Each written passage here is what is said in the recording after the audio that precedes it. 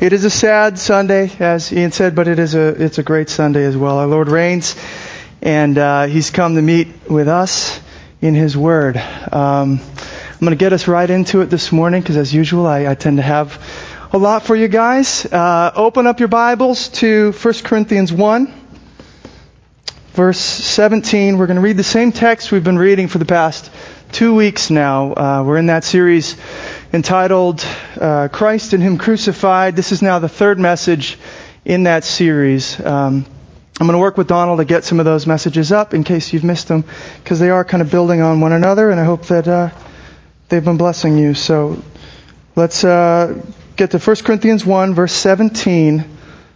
We'll read down to verse 2 of chapter 2, and then I'll pray to get us started.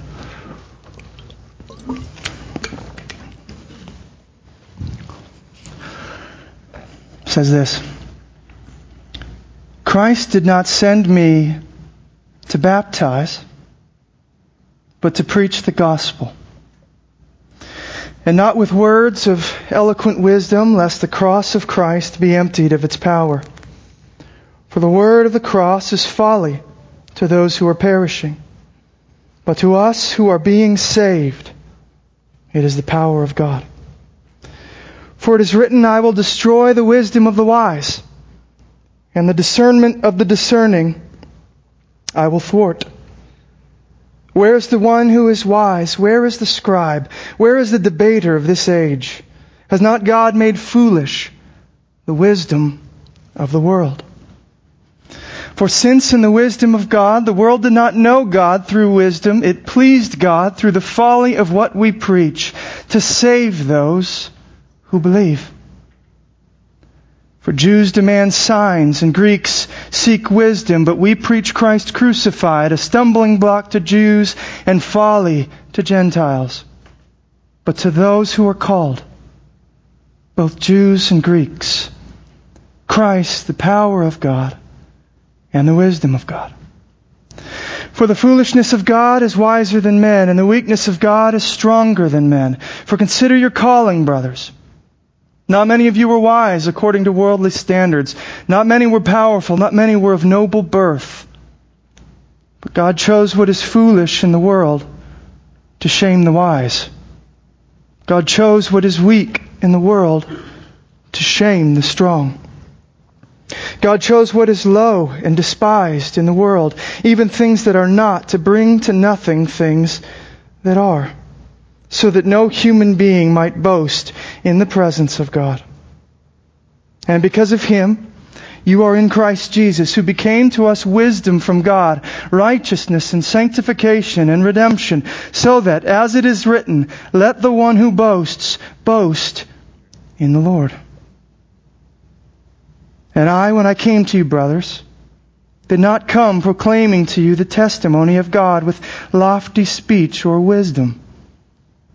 For I decided to know nothing among you except Jesus Christ and Him crucified. Let's pray.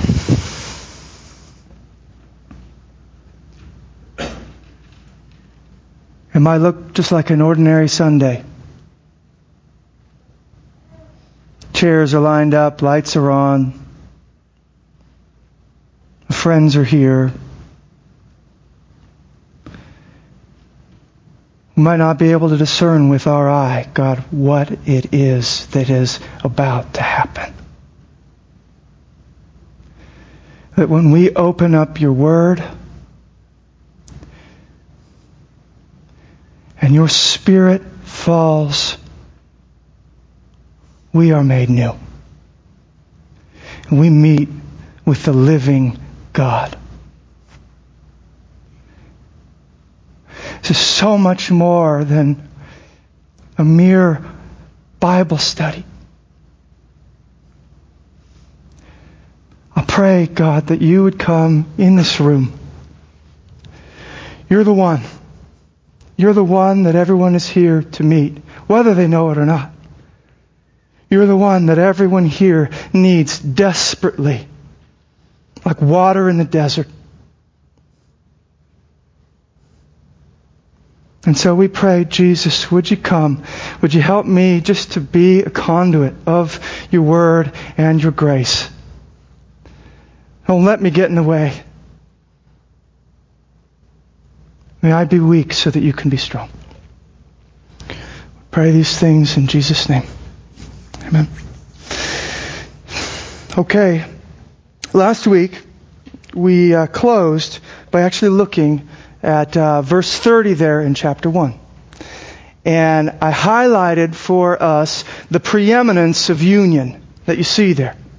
I want to look at it again. The preeminence of union with Christ. The priority that Paul in that verse gives to being in Christ.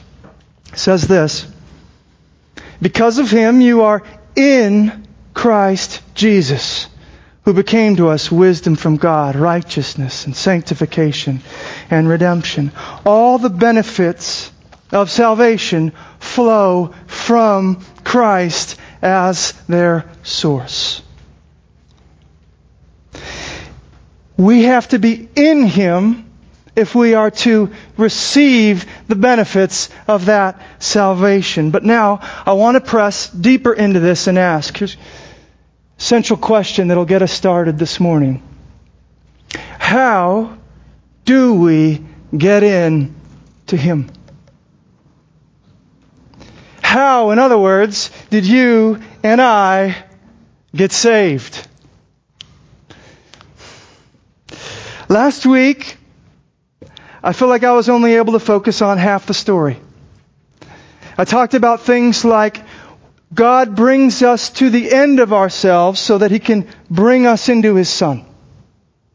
I talked about how where the old humanity ends, the new humanity begins. Talked about how God is after conquering our pride in such a way that what we once esteemed as our own wisdom and strength, we now see as foolishness and weakness, so that we are able to see the cross, which we once called foolishness and weakness, now as the wisdom and power of God to save.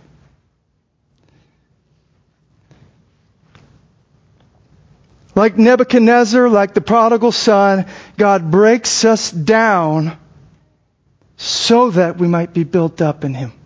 That's last week's message. That's half the story. How we got into Christ. How we got saved. Let me give you an illustration, something that happened. The first week I was here when I was a bachelor. My wife and kids were in Sacramento, and hopefully this will make some sense for you. Give you an image for what I'm about to do here. I was I can't remember where I was, probably a coffee shop studying or something. And I guess the power went out on my block. No idea why. East Coast, you knew why, because there were thunderstorms and things. Here it just went out for, I'm not sure. Never did find out. Maybe it was too hot. I'm not sure. And I come home, it's like 8 o'clock at night, no power. So I do what any good bachelor would do. I don't have a car at this point either. I bike to In-N-Out. Okay, I've been in the East Coast. There are no In-N-Outs over there. You don't understand how important that is for me. First week in California. I was looking for every excuse I could to get over there. So, okay, no power, can't cook. Let's go. I come back after that. It's probably about 10 o'clock now at night. And I'm riding my bike in. I'm thinking, okay, surely the power's on. I wanted to do some reading and studying and things. Power's still off. As I turn down the street, the street lights and things are all dark. And I must admit, initially I was a little frustrated. I go, what is the deal with this? There's no storm. There's no reason. What is this? And then everything changed when I looked up and I saw the stars. My family, we'll go star watching. We love this sort of stuff. So I look up, oh my goodness. It was breathtaking. The view you have of the stars when there are no lights around. And so I just went out in my backyard, laid out on the grass. Wasn't sure if there were bugs or anything yet. It's a new house. Didn't think too much about it. Laid down, looked up, and just let the heavens preach. You know that verse in Psalm 19? The heavens declare the glory of God. Just let them preach. You're saying, what's the point? sometimes, maybe all the time, God has to turn the lights out. Man-made lights with all their self-focused energy and their own cities, their little towers of Babel that keep them all distracted and focused on themselves. Sometimes God just has to shut down the grid so that we catch a vision of who He is. And the stars come out. That's last week's message. We got to be made fools before we can be made wise in Christ. But, this is where this message begins. I fear that there could potentially be serious misunderstandings about how conversion, how we got saved from that sort of illustration. Because we might think, okay, you know what? I'm just a little distracted. I get a little self-focused. I just need a little help from God to see Him. So sometimes He has to kind of mess up my world, and then there He is. I can see just fine. Fundamentally, I'm okay. I just need a little help up here. Redirect my gaze, and then I'll be okay. But that is not the biblical story. That is not the biblical teaching. Get ready. The Bible's teaching about humanity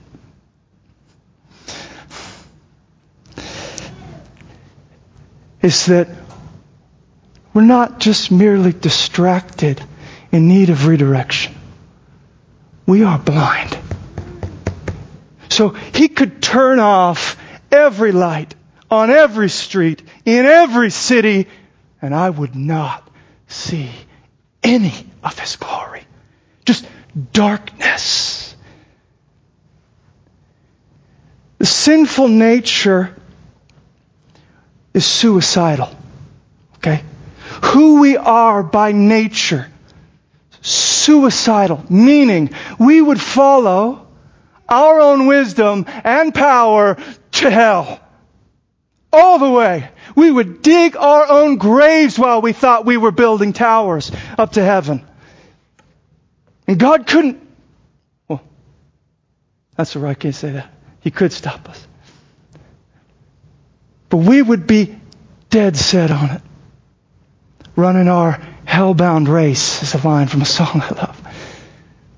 Check it out from Romans 1. You don't have to turn there. I'm just going to go quickly through it, but you remember when Paul's talking about the wrath of God that's revealed from heaven upon all men, and it talks about how that men are in their sin, they've rejected Him, they've exchanged the Creator for the creature, and then it says, so God gave them over to their foolishness, and they start experiencing the penalty of their ways, even in themselves. He gave them over, it says in verse 24, but do they see in return to Him? No!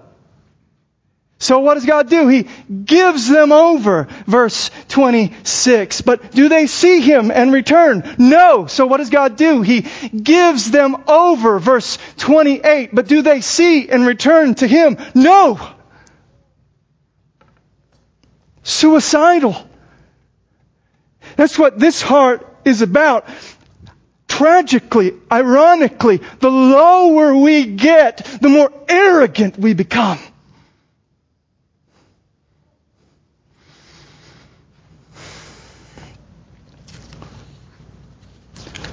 Romans 1:21.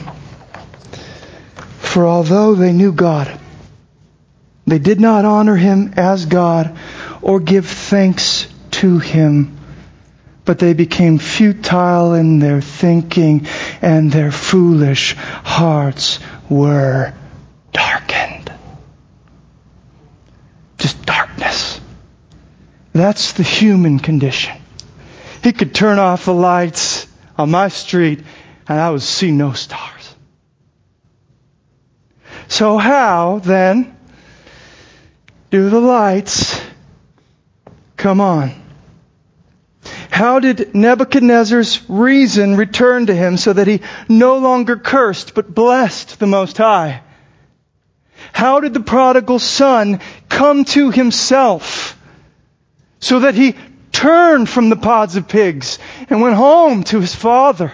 How do the stars come out from behind the thick clouds of my spiritual consciousness so that I see in the cross the wisdom and power of God? How does that happen? Look with me, verse 21 of 1 Corinthians 1. Hopefully I'm not too intense here this morning. My apologies.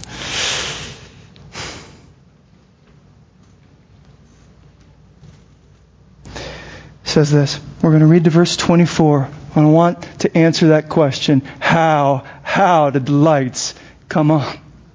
For since in the wisdom of God, the world did not know God through wisdom, it pleased God through the folly of what we preach to save those who believe. For Jews demand signs and Greeks seek wisdom, but we preach Christ crucified, a stumbling block to Jews and folly to Gentiles. But, I just gave the answer away, to those who are called, both Jews and Greeks, Christ, the power of God and the wisdom of God. And there it is. The divine adversative. It shows up all over the place. Most famous, what is the word I'm looking for? Time that it does is in Ephesians 2:4, I think. There have been whole sermons written on that. But here it is again. But to those who are called. God gets in the way of our hell-bound race. And He calls from the Jews and from the Greeks and from the world and the nations men unto Himself. And we see and the cross just lights up for us like a sky full of stars. This calling establishes our union with Christ. I asked, how did we get into Him? That's the key for salvation, right? This calling actually establishes that union. If you look at 1 Corinthians 1, verse 9, it says this, God is faithful, by whom you were called. Where? Where were we called? Into the fellowship of His Son, Jesus Christ, our Lord. We're called into Him. And this makes sense now, going back to verse 30, of how that verse even begins.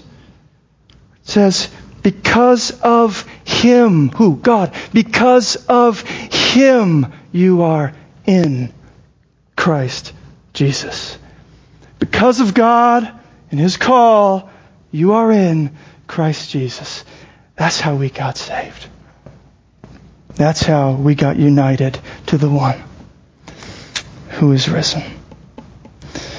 So, we are not merely distracted in need of a little redirection. We're not merely ignorant in need of a little instruction. We're not merely sick in need of a little medicine. At the bottom, we are dead in need of a resurrection. So last week we focused on God's mercy in reducing us to a heap of stones covering bones. We have to see that our own wisdom and power are foolishness and weakness. But that's not the most decisive, the most fundamental point. That's what we're focusing on here. The call of Almighty God to those bones. Rise and live and see. Okay? So, we're going to look now then at the calling of the cross, and I will attempt to first understand God's call with you, second, illustrate His call, and then third, we'll spend a few moments applying it at the end. Okay? Now, the way I'm reading Paul, there in verse 24, but to those who are called, the way I'm reading this calling makes everything hinge upon it. Okay? Whether you're in the first Adam or the last Adam, Whether you're heading towards condemnation or glory, whether you're heading towards hell or the new heavens and new earth, death or life, it all hinges on calling. But to those who are called. So this isn't just a mere word study. To break out your concordance and let's do a few little intellectual exercises. This is life and death. Everything hangs here for yours and my life. What does he mean by calling? Now, though I've opened with such conviction, I'm aware that there are plenty of people who might not be convinced. And maybe I've run ahead of myself here. I want to back up. I want to ask, what is this calling? I think when we hear that word, but to those who are called, the more intuitive, the more natural reading, the way we would understand at least that translation, would be to say, okay, it's more like a divine invitation. You've probably heard this.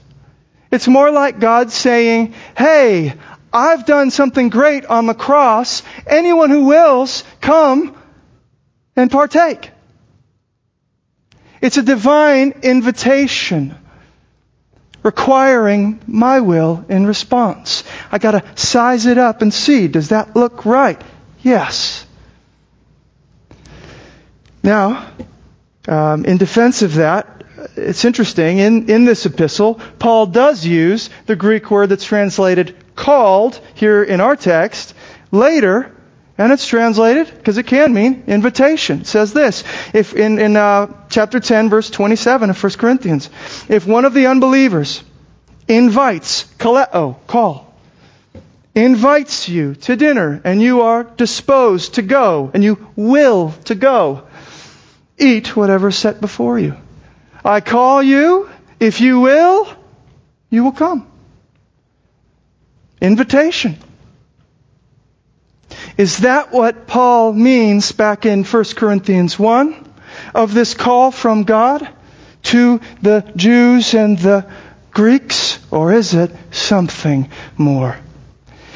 The interpretation that this is just merely divine invitation might be more palatable to our natural sensibilities. It sounds nicer.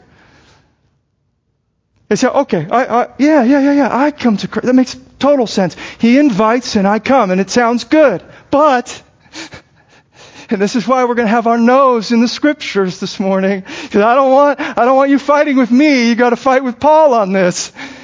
But if we receive that interpretation of this call in 1 Corinthians 1, it devastates the whole flow of Paul's thought and argument. It just makes the whole thing nonsensical. So, let's trace it together. I want to look at his thought, okay? And I know we're going into texts we've been in, but this time we have a different angle. So come with me. Let's say, what is this call?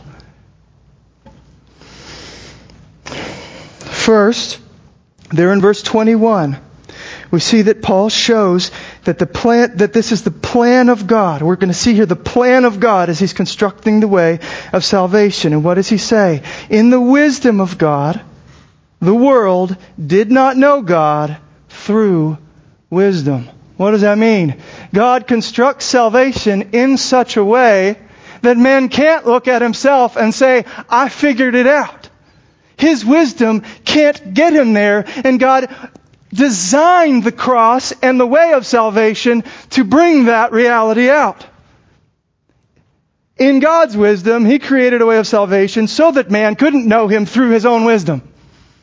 So if we at this point say, it's just divine invitation, and for those who are wise enough to see in the cross the glory and power and wisdom of God, they come, we completely destroy what Paul says God is doing when He's constructing the way of salvation. No one would see anything wise and powerful in a condemned criminal dying on a cross. No one. It's a miracle. We might think not so much of it because it's gained traction in our culture. And the gospel and things can even have its own, subcultures like in the South and things where it's just a norm.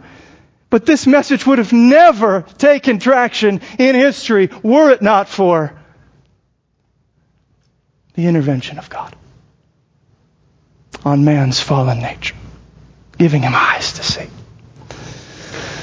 Let's continue to follow Paul here, because he then proves and personalizes his argument by having the Corinthians consider their own calling. Let's go. Verse 26 says this. Consider your calling, brothers. Not many of you were wise according to worldly standards. Not many were powerful.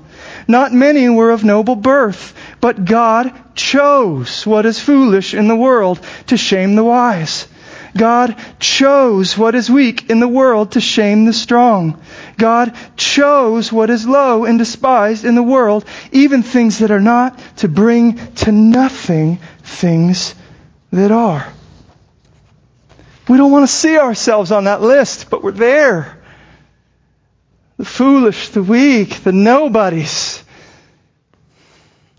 And notice how God's calling, consider your calling, brothers, correlates with His choosing.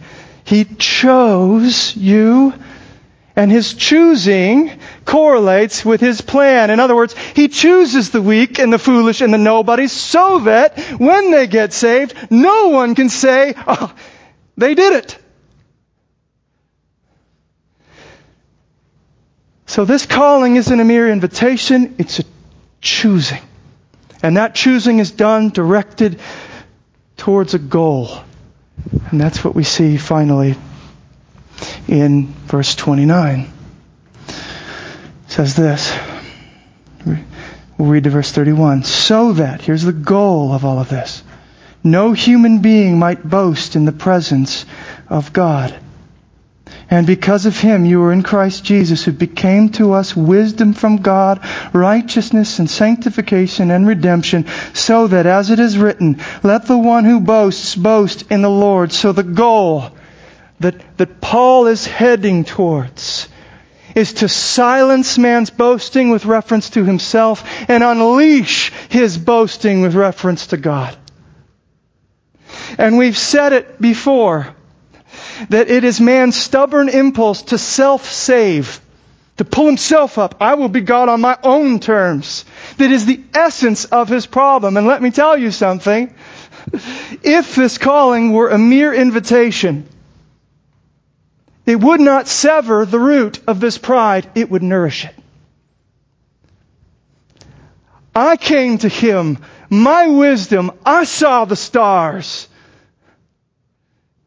The only way to get to the ultimate aim of verse 31, that we would boast not in man but in God, is to receive the fact that this call came to a dead man and opened eyes.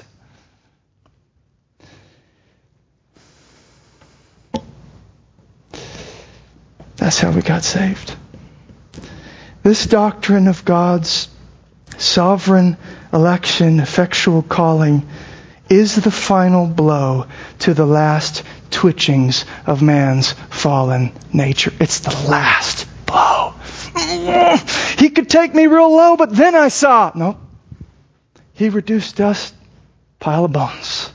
And He said to the bones, get up. In His mercy. Now, perhaps nothing more devastating could be said about humanity than that which Paul says later in 1 Corinthians 2, verse 14. Go there, please. Doesn't get much clearer than this. Hope you know I'm doing this for your joy. Hope you know that insofar as you want to hold on to some little shred of your own abilities and power and pride, you actually undercut your ability to rejoice and give thanks and glory in this salvation that is all of grace and none of you. But Paul has some crazy things to say. Chapter 2, verse 14 says this. The natural person does not accept the things of the Spirit of God. Doesn't. they are folly to him, and he is not able to understand them because they are spiritually discerned. We're getting to the deepest issue here in plainest language. It is not, the Jews and the Greeks had some issues culturally or ethnically. It is human beings in general, by nature, can't get it. They can't get it. It's just foolishness. The implications here are, I was just astounded as I thought about this text and what it's saying. Because the natural person cannot accept the things of the Spirit of God. They are spiritually discerned. Meaning, if I am to accept the cross, the things that need to be spiritually discerned, I need the Spirit. I can't see it if I'm left to myself. I need the Spirit to open my eyes. We must first have the Spirit of God before we can accept the things of God. We must first be given the mind of Christ, verse 16, before we can receive the cross of Christ and the things freely given to us. In other words, as Paul says it, sums it up in 1 Corinthians 12, verse 3, no one can say Jesus is Lord except in the Holy Spirit. He's got to be here. He's got to be on me. He's got to raise me from the dead before I'll say anyone other than myself is Lord. Check this out. This is very cool. People think that perhaps behind this verse in chapter 12, verse 3, is actually that verse that Peter quotes in Pentecost, Joel 2:32, where it says, "And it shall come to pass that everyone who calls on the name of the Lord shall be saved." You've heard that? Remember Peter saying that to the people, and he stops there. He stops the quote right there. If you call on the name of the Lord, you will be saved. And that is true. That is true. But go to Joel. Look at the context. Verse 32. You could do it now, you could do it later. Sorry if I'm going fast. It says this, "It shall come to pass that everyone who calls on the name of the Lord shall be saved." Peter stops there. We keep reading. "For in Mount Zion and in Jerusalem there shall be those who escape, as the Lord has said. And among the survivors shall be" who? "Those whom the Lord calls." In other words, there is a calling that's below. It undergirds, it initiates our calling. We are called by Him, and that call initiates the newborn cry. The Abba Father cry that we're told in Romans and Galatians comes how? By the Spirit of adoption. Our calling on Him as Lord is initiated by His calling of us. So, what we have then in Paul's discussion of God's calling in 1 Corinthians 1 is not mere divine invitation, it is divine intervention. It is Him coming in to a dead and darkened people and bringing them to life by virtue of Christ's resurrection life. My sins paid for. New life possible for me because of Him. Brought into Christ. And we have justification, sanctification, redemption. This calling is much more like the calling of creation in Genesis 1, where God calls forth things that didn't exist into existence, Paul tells us in Romans 4. It's much more like that than it is the call to a dinner party. It's the call of a new creation. Your conversion is a new creation, hence the new birth, born again. Listen to Paul, 2 Corinthians 4, verse 6. "For God who said, let light shine out of darkness, has shone in our hearts to give the light of the knowledge of the glory of God in the face of Jesus Christ. So Paul here is connecting your call, the way you saw, the way the stars came out in the cross of Christ for you. He's connecting that with when God said, "Let there be light," back in Genesis 1:3. That's the kind of call Paul is discussing in 1 Corinthians 1. It's the creation call, the call over the things that are formless and void, and the deep and the darkness that was over it. We were the formless and the void. That's what Paul's saying. We were the darkness covering the deep. We were those bones in Ezekiel 37. Dead in our transgressions and sins, Paul would say. And the Spirit of God, back in Genesis 1, now here over our life, hovers over us in His mercy. And the Word of God comes forth through the preaching of the cross. God says, just like He did to Lazarus, "Lazarus, come out." Nick, Steve, Josie, Josh, come out.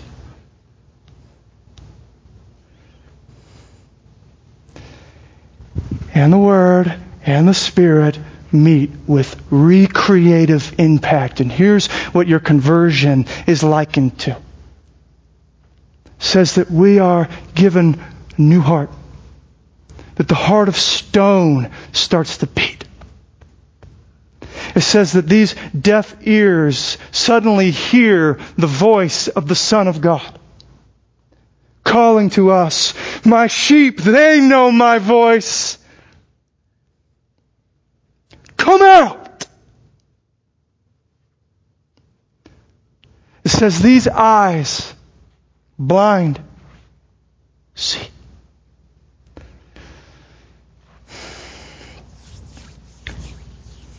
2 Corinthians 5:17. It's no wonder this is in the flow of Paul's argument there in 2 Corinthians 4. He is talking about creation, and he climaxes with a statement in chapter 5, verse 17. "Therefore, if anyone is in Christ, he is a new creation. The old has passed away. Behold, the new has come." Now, consider with me for a moment Paul's conversion, Paul's calling. Because it's no wonder he sees it the way he does. This is his story. This is his story. And in fact, up in 1 Corinthians 1:1, his calling is actually the first one referenced, even before the Corinthians. It says, "Paul, called by the will of God to be an apostle of Christ Jesus." So Paul's call helps him understand how calling even happens. And it's no wonder that he saw God's call as divine intervention. Because we're told in Acts 9 that he is pursuing the believers, the disciples. He thinks they're heretics. And he's breathing threats and murder against them and pursuing them. And what? God, Jesus, intervenes. There's no, "Hey, Paul, if you think about it, come back to me, it'll be great," as he's gone. It's, "Get on your face. You are mine. I've appointed you as an instrument to the nations." It's divine intervention for Paul. It's new creation for Paul. No wonder he's thinking about creation and let there be light. Because we are told that when he was saved, even though it was the noonday, it was when the sun was hottest in the sky, so there was a light that just overwhelmed the glory of the sun. When the S-O-N, the Son of all sons, revealed himself to him. And the only response was to cover his eyes and fall. Now, check this out. This is in light of where we've been and what I've talked about with the inversion that happened in Adam, that the fall was also the flip. This is crazy. Look at this. When we compare Adam with Paul, what do we see? As Adam and Eve's eyes were opened, Genesis 3:7, they ate the fruit and it says their eyes were opened. Ironically, their eyes were opened on the day they went blind to God. For Paul, what do we see? Paul goes blind on the day his eyes were opened to Christ. It says in 9:8, Saul rose from the ground, and although his eyes were opened, he saw nothing. And then 3 days later, what happens? Ananias sent to him, pray. Something like scales fall from his eyes, and everything changed for him. He had to be shown he was a fool. He was blind. He was dead before he could truly see. And then when he saw the cross that was once a scandal to him becomes his only glory. And the whole point of his existence, I have decided to know nothing among you except Jesus Christ and Him crucified. It's all about the cross now. Because his eyes have been opened. New creation in Christ. And this is our story. This is our story. If there is faith beating in this heart, there was a Lazarus Damascus moment in my life. This is the only way sinners are born again. Divine mercy, sovereign call into the Son. That's the meaning of the word church, in case you didn't know that. I think you're here, but very interesting. If you look in the Greek, it's a compound word. The essence would be out from called ones. It's the same word we've been looking at. Calling is right there in ecclesia, in the church. It's those who have been called out. We are those who have been called out from the fallen world in Adam and called into the new world in the Son, initiated by His resurrection. That's who we are. This is our story. So, what do we do with it? What do we do with this revelation? How should it affect us? Essentially, that's what the next 2 or 3 messages is going to be about. So if you feel like I'm very light on application, a lot of application's coming. Because Paul is front-loading this theology in the opening chapters of 1 Corinthians because he's going after all sorts of things that he wants the church to learn and grow in later in the letter. But it's all built on this. It's all built on this. If I were to give us one application point for this morning, how should this affect me this week? This calling, this mercy of God that brought forth a dead man who would have gone all the way down to hell of his own initiative, but was saved and brought out. How should that affect us? In a word, I give thanks to my God always. That's Paul, 1 Corinthians 1:4. Read why. Why does he give thanks? We're just going to read verse 4 and then skip to 8 and 9. It says this, I give thanks to my God always for you because of the grace of God that was given you in Christ Jesus. But down to verse 8. He will sustain you to the end, guiltless in the day of our Lord Jesus Christ.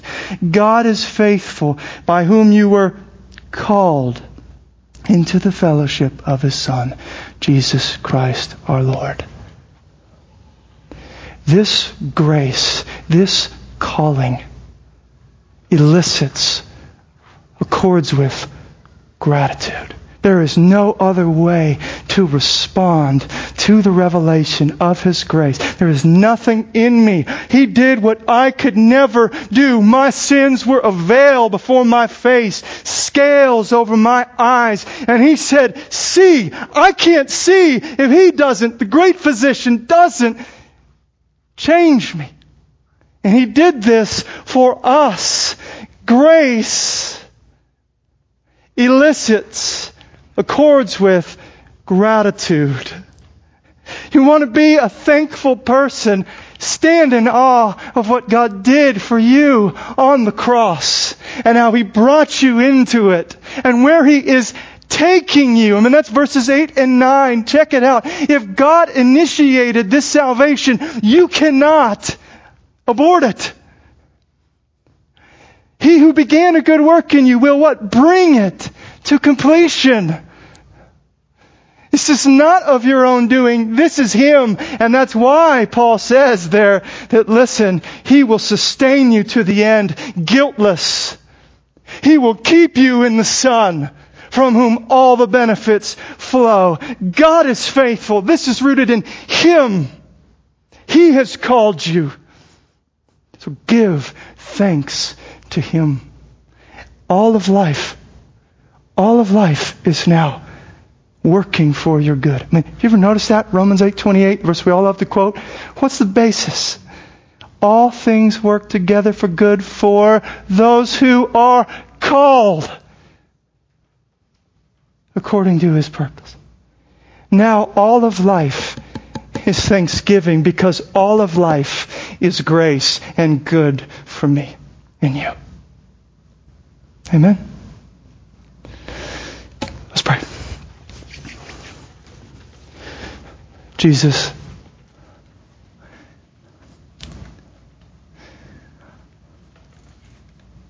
there's only one real response to all of this. And it's again ironic and intriguing. Because as we fall down on our faces like Paul, we are simultaneously lifted up above all the kings of the world to be seated on your throne with you. The only proper response is to be humbled to the point of laying in the dust, and yet at the same time to revel and be grateful for the way you've exalted us in your Son. Thank you for your salvation. Thank you that you have called us, even though we can give no grounds for it in ourselves. The only ground is the Lord, a God merciful, gracious, abounding in love. That's it. Thank you, Lord. Amen. Guys, we're going to sing one final song. If the home group leaders wouldn't mind, maybe we could have you come over to the side, over there, if that's easier. So that people aren't up in the front feeling like a spectacle. But we do want to make available to you prayer, guys. We want to pray for you. When I was a new believer, I'm not kidding you, every time they were up there, I was up there too. And if I wasn't the pastor here and feeling like other people needed opportunities, I'd be up there right now. We all need prayer. And if God's doing things in your heart, I encourage you, go receive prayer from some of the leaders of our church. Lord, you have called us from the dead. Help us, Lord, to live as people made new this week. Help us to walk into the office, the living room, our neighborhood, as a new humanity following after our Savior, the resurrected one. We want to be resurrected people in a fallen world. In it but not of it. Help us, God, this week to be grateful in a way that's intriguing and alluring. To show people the glory of your grace. In Jesus' name we pray. Amen. Thank you for coming, guys. Please feel free. Get your kids. Hang out if you would like. I'd love to talk to you. If I haven't met you, pray for you if you would like it. We'll see you again next week. And don't forget the picnic for the Garcias, which is where again? I'm sorry? Right out back. You don't have to go very far. So we hope to see you there. Okay.